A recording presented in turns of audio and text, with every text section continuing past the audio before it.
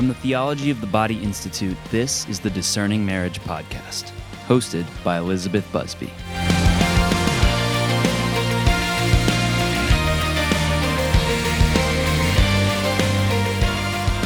Hey y'all, it's Elizabeth. I'm so glad you're joining us today. I'm here with my dear friend, Jeanette Clark. Hey, Jeanette. Hello, Elizabeth. Hi, everybody. So I have invited Jeanette back to allow us to further this discussion on what marriage is. We began this discussion in the episode with Liv Harrison about the marriage vows, right? What you guys would be vowing if you choose to get married at the end of this discernment. But today we are going to take a different bent and we are going to talk about another beautiful layer of God's design for marriage that the church is safeguarding.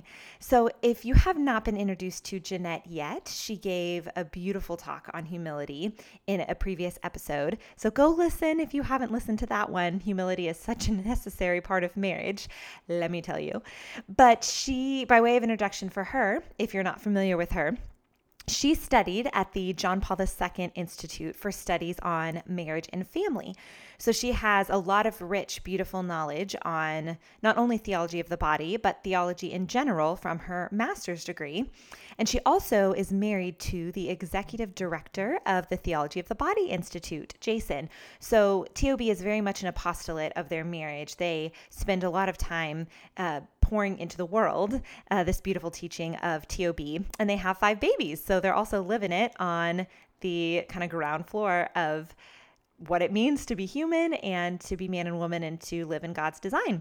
So we are going to dive into a further discussion on marriage with Jeanette.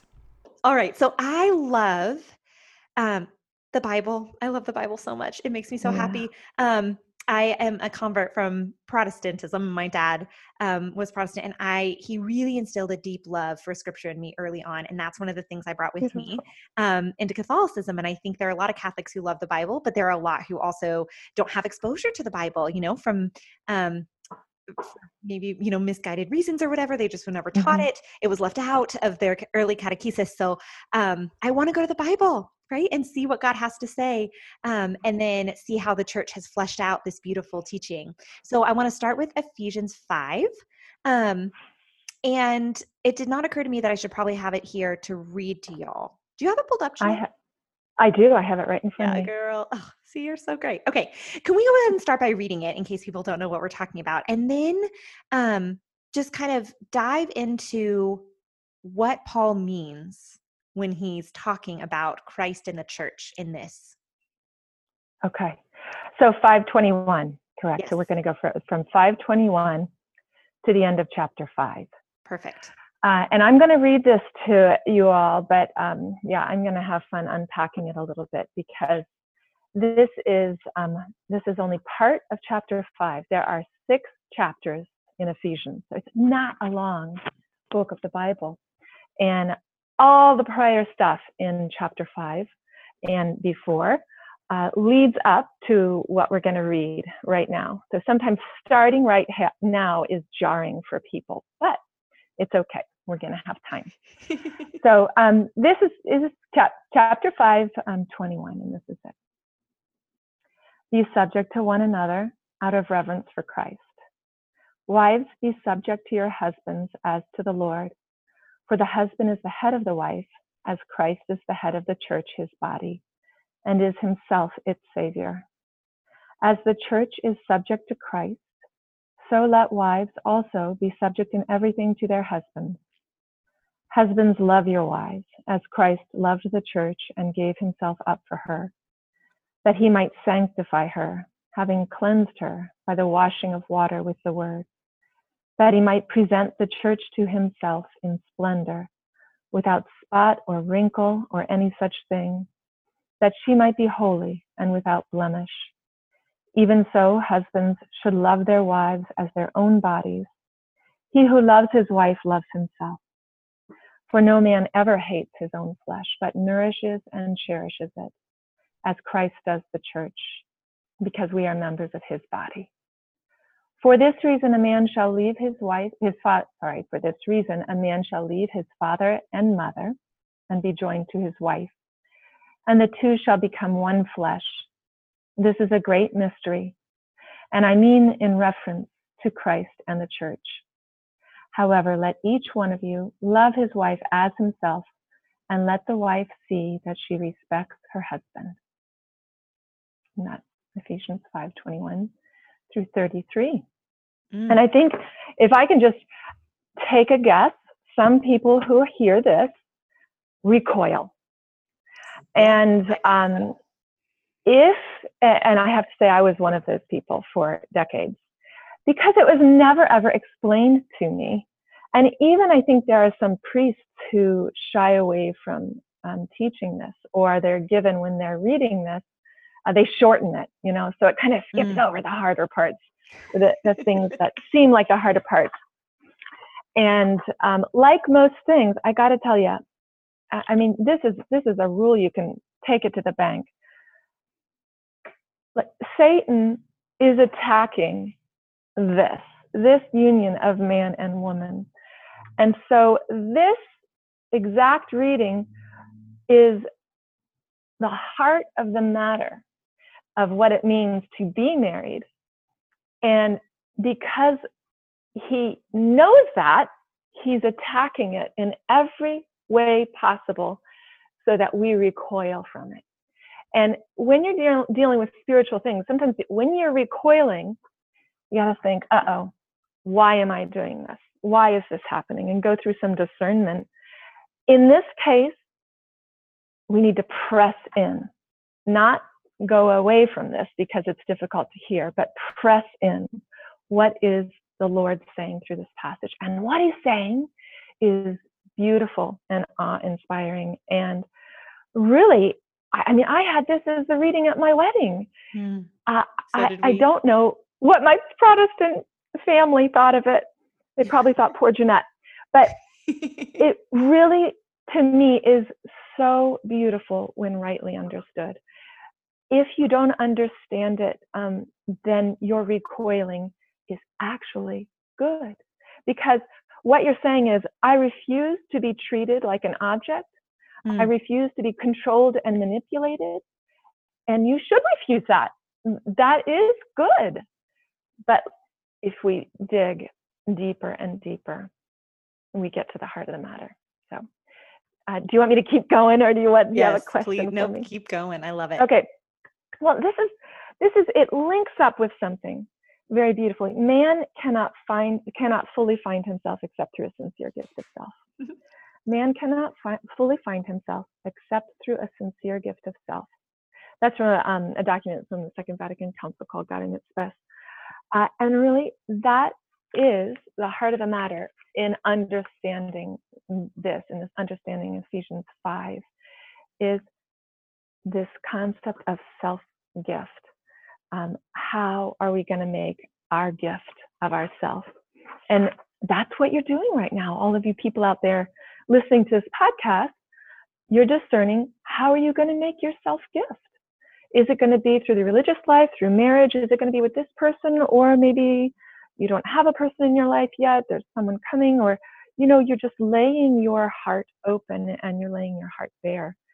But when we scratch the surface of this, what we see is the no of the garden, the no of Adam and Eve being undone with the yes of Christ and Mary in this reading.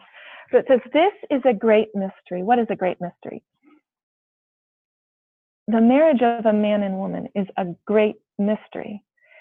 It's a sacrament that points to a divine reality. That's what a sacrament is. It's something that's happening on earth that's pointing to something that's happening in heaven. That is an eternal reality. And that eternal reality is Christ and his church are wed. They are one. And they are wed because Christ came from heaven, claimed his bride, and married her on the cross by giving his life to her in the shedding of his blood, in his death, and pulling her up from the grave of the no of Adam and Eve to the yes of Mary. And it's really the linchpin of the redemption of the world, of the individual person, of the couple, of the family, of the world, is marriage. Everything passes by way of marriage because Christ established it that way. It is the divine reality lived out in the flesh of a man and a woman. And backing up even to the very beginning of 5:21, wives, be subject to your husbands as to the Lord. What does that mean, to be subject? Don't you think, Elizabeth, like that's the part that people are most, troubled by, this idea totally. of because it sounds wives like being we're subject. talking about repressive femininity, right? And I think people will look at the world and see different ways that women have been treated as less than men. And in some cases, that's true, right? That the women's dignity was not Absolutely. upheld the way it needed to be held. And many women have gone and fought for that, our dignity to be upheld, right? But then they come to this and see that Jesus is saying the same thing, or Paul on behalf of God, right, is saying the same thing. Right. And that with all these deep wounds, I think that women have in their hearts about, their dignity not being upheld, feels like it's being realized in the Bible. And so it's such a turnoff. It's such a turnoff to God's design for marriage. And it makes me want to sob, because what you're about to teach us, Jeanette, is the truth. And it's so much more beautiful than we could ever comprehend. So yeah, and this is why I really want to encourage everyone, like, go and read chapters 1 through 4, and even the beginning of chapter 5. And 6 too. And 6. Yeah, there's only 6. It's read Ephesians. Absolutely beautiful. Chapter 1 talks about how we are chosen before the foundation of the world. So before time, we were chosen. Chapter 2 talks about how, because of sin, we were dead in our relationship with God. But he made us alive. I love that. That's the quote. He made us alive with Christ by grace. And we have access to the Father now. And so that we can grow into a holy temple in the Lord. And I love that image, growing into a holy temple in the Lord. And chapter 3 says that to make all men see what is the plan of the mystery hidden for ages in God who created all things. So we need to be rooted and grounded in love. And if we're rooted and grounded in love, then we can comprehend, he says, the breadth and the length, the height, the depth that surpasses knowledge, this fullness of God. So it goes on in chapter 4, it says, I don't want you to be children anymore, tossed back and forth. And really, this is chapter 4. He's basically saying, look, what I'm going to tell you in chapter 5 is for the adults in the room. You got to grow up to hear this. If this is hard for you, it's time for you to put off the old man. It's time for you to be renewed in the spirit of your mind so that you can see what I'm saying. He says, put on the new man created after the likeness of God. So it's very simple and it's very demanding. And chapter 5 is actually a radical change in the order of relationships known up to that point. When this was said, they didn't hear it with ears of, oh my gosh, I can't believe how he's subjecting women. The people of the time, they heard it as, oh my gosh, I can't believe how much dignity he's giving to women. It was a completely different ear of the time. And he says, awake, O sleeper, and arise from the dead, and Christ shall give you light. This is what he says right before 21. Awake, O sleeper, and arise from the dead, and Christ shall give you light. He also says right before 21, he says, look, I don't want any filthiness, no silly talk, no levity that is not fitting, no immorality. I don't want there to be an impure man who's listening to this with a covetous heart. We're not going to be using empty words here. This is not going to be unfruitful. This is not going to be a work of darkness. Put away all of the foolishness. And he says, do not get drunk with wine. So I don't want any of your addictions here, but be filled with the Spirit, he said. So are we filled with the Spirit? Are we holding the hands of mercy? Okay, now let's go into 5:21. And Wow. that's when he lays on this stuff where he says, be subject to each other out of reverence for Christ. And even just there, we could stop for an hour and a half just on that, We that totally little could. piece. I know, it's so great. It's so great. We got to do it, Elizabeth. A couple of things. To be subject, or to, in a lot of cases you hear, to wives be submissive. I actually like that better because you can hear the translation. You do too. Why do you like it better? Submission. Yeah. Well, I may steal all your thunder, but what I love is sub and mission. When you divide the word out, sub is under, like a submarine, right? It's saying, wives, be under the mission of your husband. And then he goes on to say what the mission of your husband is. Is that what you were about to say? Did I steal your thunder? I'm going to get there. No, I love the interplay here, but also in the word reverence, be subject or be submissive to one another out of reverence for Christ. And the word reverence, revere, when I looked it up, it's such a beautiful word. It means to stand in awe. And so we are under the mission of our husband, standing in awe, not just of this man whom we love, but we are in awe of the mystery to which our marriage gives witness, which is the union of Christ and the church. Another thing, and I couldn't verify this anywhere, but I speak a little French. And in that word reverence, I hear vérité, or truth. I hear truth. So to make true again, our reverence makes true again the reality that Christ came and wed his bride. He wed the church. Breaking it down just a little bit more, I don't want to go too far into 521 without saying the wife is the symbol of the church, the husband, or Christ is the husband in this analogy. And also the bride is Mary, who is called the new Eve. This is all going to be handy as we go walking down this garden a little bit. And the husband, Christ, is the new Adam. So the new Eve, Mary, and the new Adam, Christ, in their union, their mystical union. Right, not a physical union, of course, but not a physical, it's a mystical spiritual union. Spiritual union, that their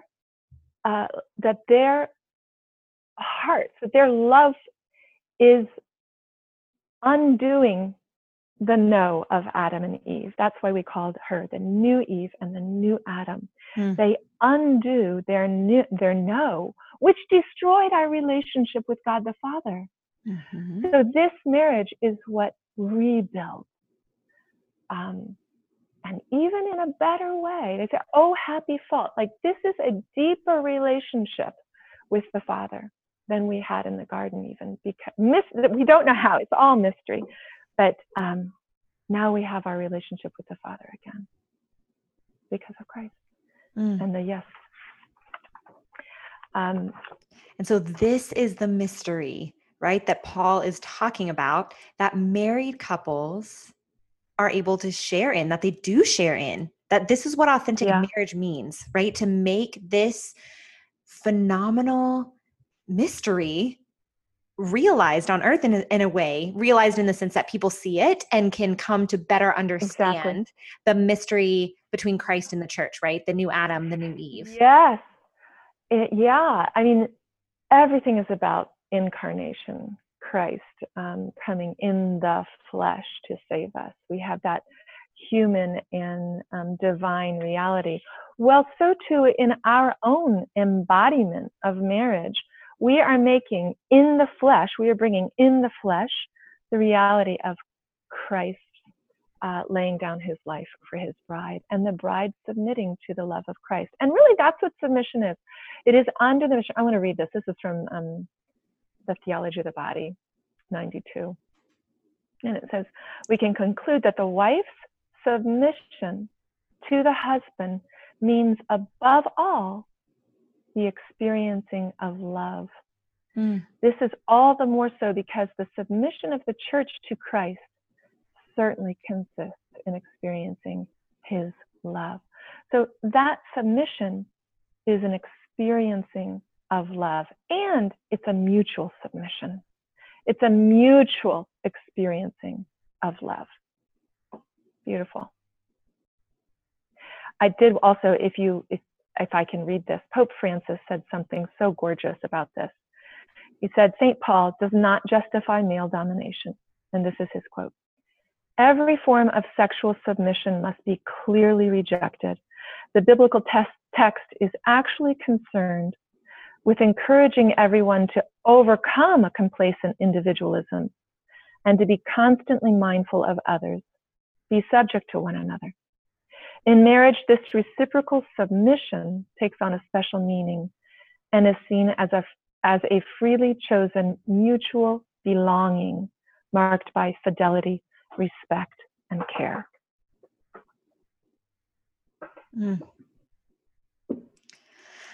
That's beautiful. I love that. I love that Pope Francis just went right into it. He was like, I know what you people are thinking, sexual submission, and I'm going to tell you that is not okay. Right? I love that he just knew what people were thinking and just straight up said it. He's really good at that. He uses the word respect in here. Right? Doesn't he? I think so. But anyway, the word, is subject to one another, mutual reciprocal submission. But it is a respecting of each other. And that word respect too is also beautiful because it means to look again. And in marriage, oh my gosh, you just have to do that over and over again, to look again and see who this person is again and again and again and again. And really it's a lifelong calling of a way to see again this person who is your mission. This one individual person is your mission. And it's a real beautiful reality when the two of you live it together. Gorgeous. It's not easy. I mean, as you know, Elizabeth, right? I mean, I don't know. Maybe. Yes, it's not easy. What we're talking a lot, I think, in order to talk about kind of the practical things that couples need to get through the hard stuff of marriage, right? That the practical tips that they can use to wrestle with each other in kind of in a holy way to try to live their vows well. Before we get to that, I really firmly believe we need this this ideology, right? We need to understand from a high level what God's intention was, so that then when we're learning the practical stuff, the day-to-day nitty-gritty, we can keep that end in mind. Again, we're back to the right wall, right? So that's why I wanted to begin this conversation, not necessarily with the practical stuff of how to get through the hard times and how to be, how to enjoy the good times and how to, I didn't want to start with that. I wanted to start with the theology, right? The big, foundational understanding, the broad picture of God's design. So yes, it's not easy, but I think it's important to know what we're striving for, right? What the goal is, what the ideal is. Absolutely. And the goal is to be Christified. And that's a word that we don't hear very much today, but it is a word that the fathers of the church were very familiar with. They used it all the time. The goal is to be Christified, to be little Christ. And how are we going to do it? I mean, they talked about deification, to become God. Obviously not, we're not out creating universes or anything like that, but be perfect. It's not a heresy. Your Father is perfect, right? Be perfect as your heavenly Father is perfect, is what Jesus said in the Gospels, right? And so that they weren't kidding. Jesus wasn't kidding. He wasn't like, you can be almost perfect. God's perfect, but you can be almost there in your humanity. No, be perfect, right? Be perfect, which means to be completely surrendered to the Father, because we cannot be perfect. We can really get wrapped up in that idea of doing things perfectly, and that's not what's meant there. In fact, to be perfect means to completely open yourself to the Father and surrender everything, including all of your imperfections, all the things that you perceive as imperfections. The Father does not. He says, that is who you are. When you mess up, I love you right there. So the idea of perfection has to be redeemed. Perfection is to attentively gaze at the Father and to see him at every moment. That's what it means to pray always, and to be Christified is to see the world as Christ sees the world. I think it's also important that it says in 5:21, in chapter 5, it says that man should love his wife as he loves himself.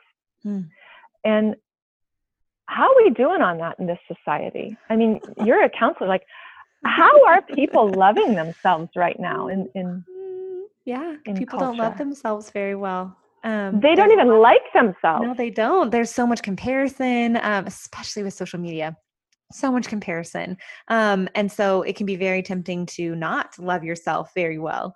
And you make a very good point that, when Paul's saying you need to love your bride like you love yourself, well, you've got to start there. Got to start with loving yourself well. Yes. And you learn to love yourself well by opening yourself to, how is the Father loving me? How is the Father present to me? And you might have a lot of work to do in that regards. And that's what a prayer life is all about, is being open, to how the Father is loving you. Then when you read 5:21, it's not so jarring. It's not so jarring because you've experienced it. You have experienced Christ washing your feet. You've experienced in him healing your sickness, your addictions, or whatever. You have experienced his tender love.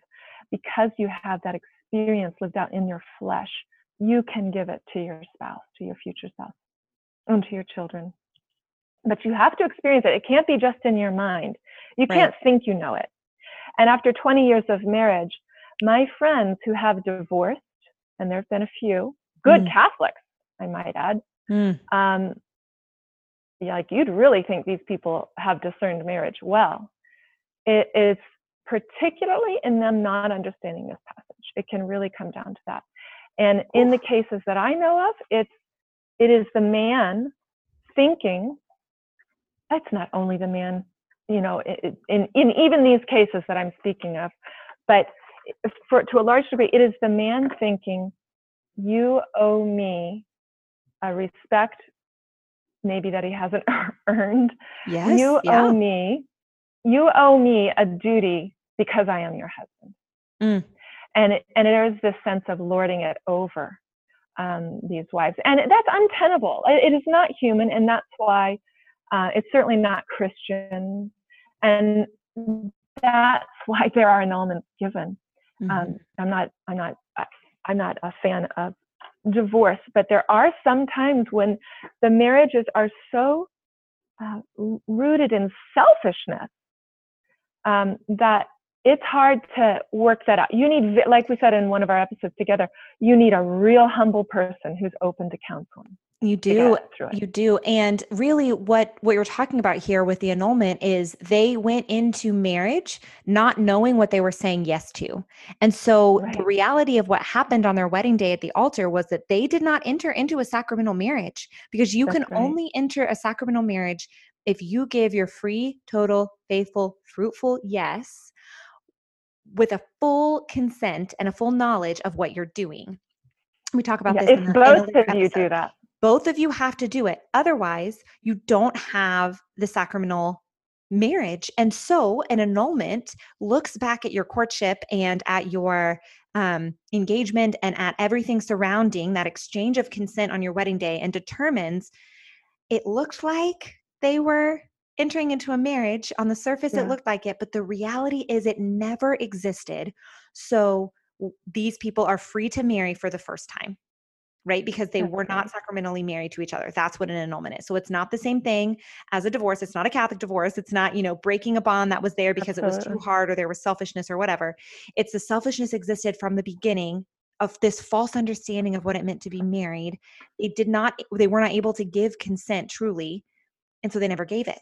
So the church is going back in and exploring and realizing, yes, that never existed. That marriage bond never existed. Just in case anyone's listening and doesn't understand the difference between an annulment and a divorce, I wanted to kind of clear that up for you. Yeah, very, very important. Yeah.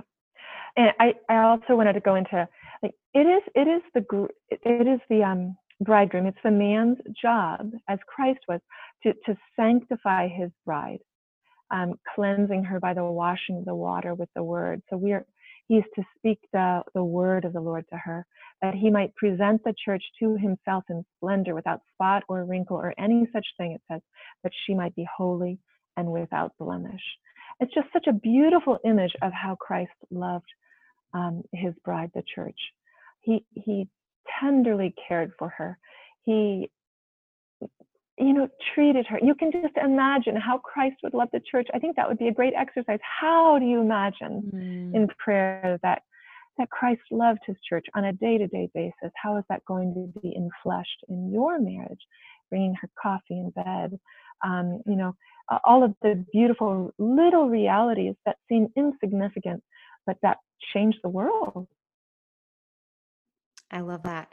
And actually, we're about at the end of the time that we had set for this episode. So one of the things I love to do is have a practical tip at the end. And I think that was a great one that you just kind of stumbled into, is doing this exercise where you sit down and you wonder and ponder, really, how did Christ love the church? What did that look like? And then how does that inform how you want to love your spouse and be loved by your spouse in the future? Kind of giving yourself a comparison framework. What do you think about that practical tip? I love that. I would add something else, like, what is your mission? If you have an actual, if you have someone that you're discerning marriage with, what would you say your mission is? How can you submit to each other in that mission? And then one other practical tip would be to read a couple books together, maybe, or individually. The Theology of the Body for Beginners, or Good News About Sex and Marriage by Christopher West. Those are really great resources. Perfect. I'll link them in the show notes if any of y'all are interested. Great. Yes, those are so wonderful. And what I love about those two books in particular is the Theology of the Body for Beginners breaks open this really rich, beautiful teaching of John Paul II he broke open scripture for us and the church teachings on marriage. So I love that because JP2 is awesome. His writing is kind of hard to read.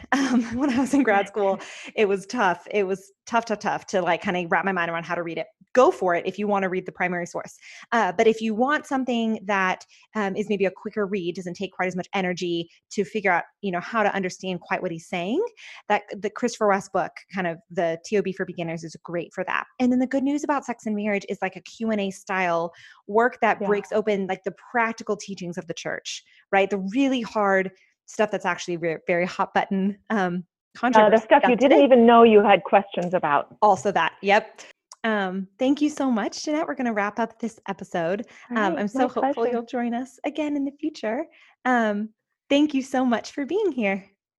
Yeah, you're welcome. God bless everybody. Bye-bye. God bless you too. Bye. I hope y'all enjoyed this episode with Jeanette. I just adore her. She's so wonderful. And I'm so glad that y'all are getting to explore some of these rich theological tenets of our faith with her. So as a reminder, if you enjoyed this episode, please, please, please subscribe to the podcast, share it with anyone that you think would be blessed by our work, and follow us on Instagram at Discerning Marriage if you'd like to continue this conversation. So until next time, stay close to the heart of Jesus and be not afraid.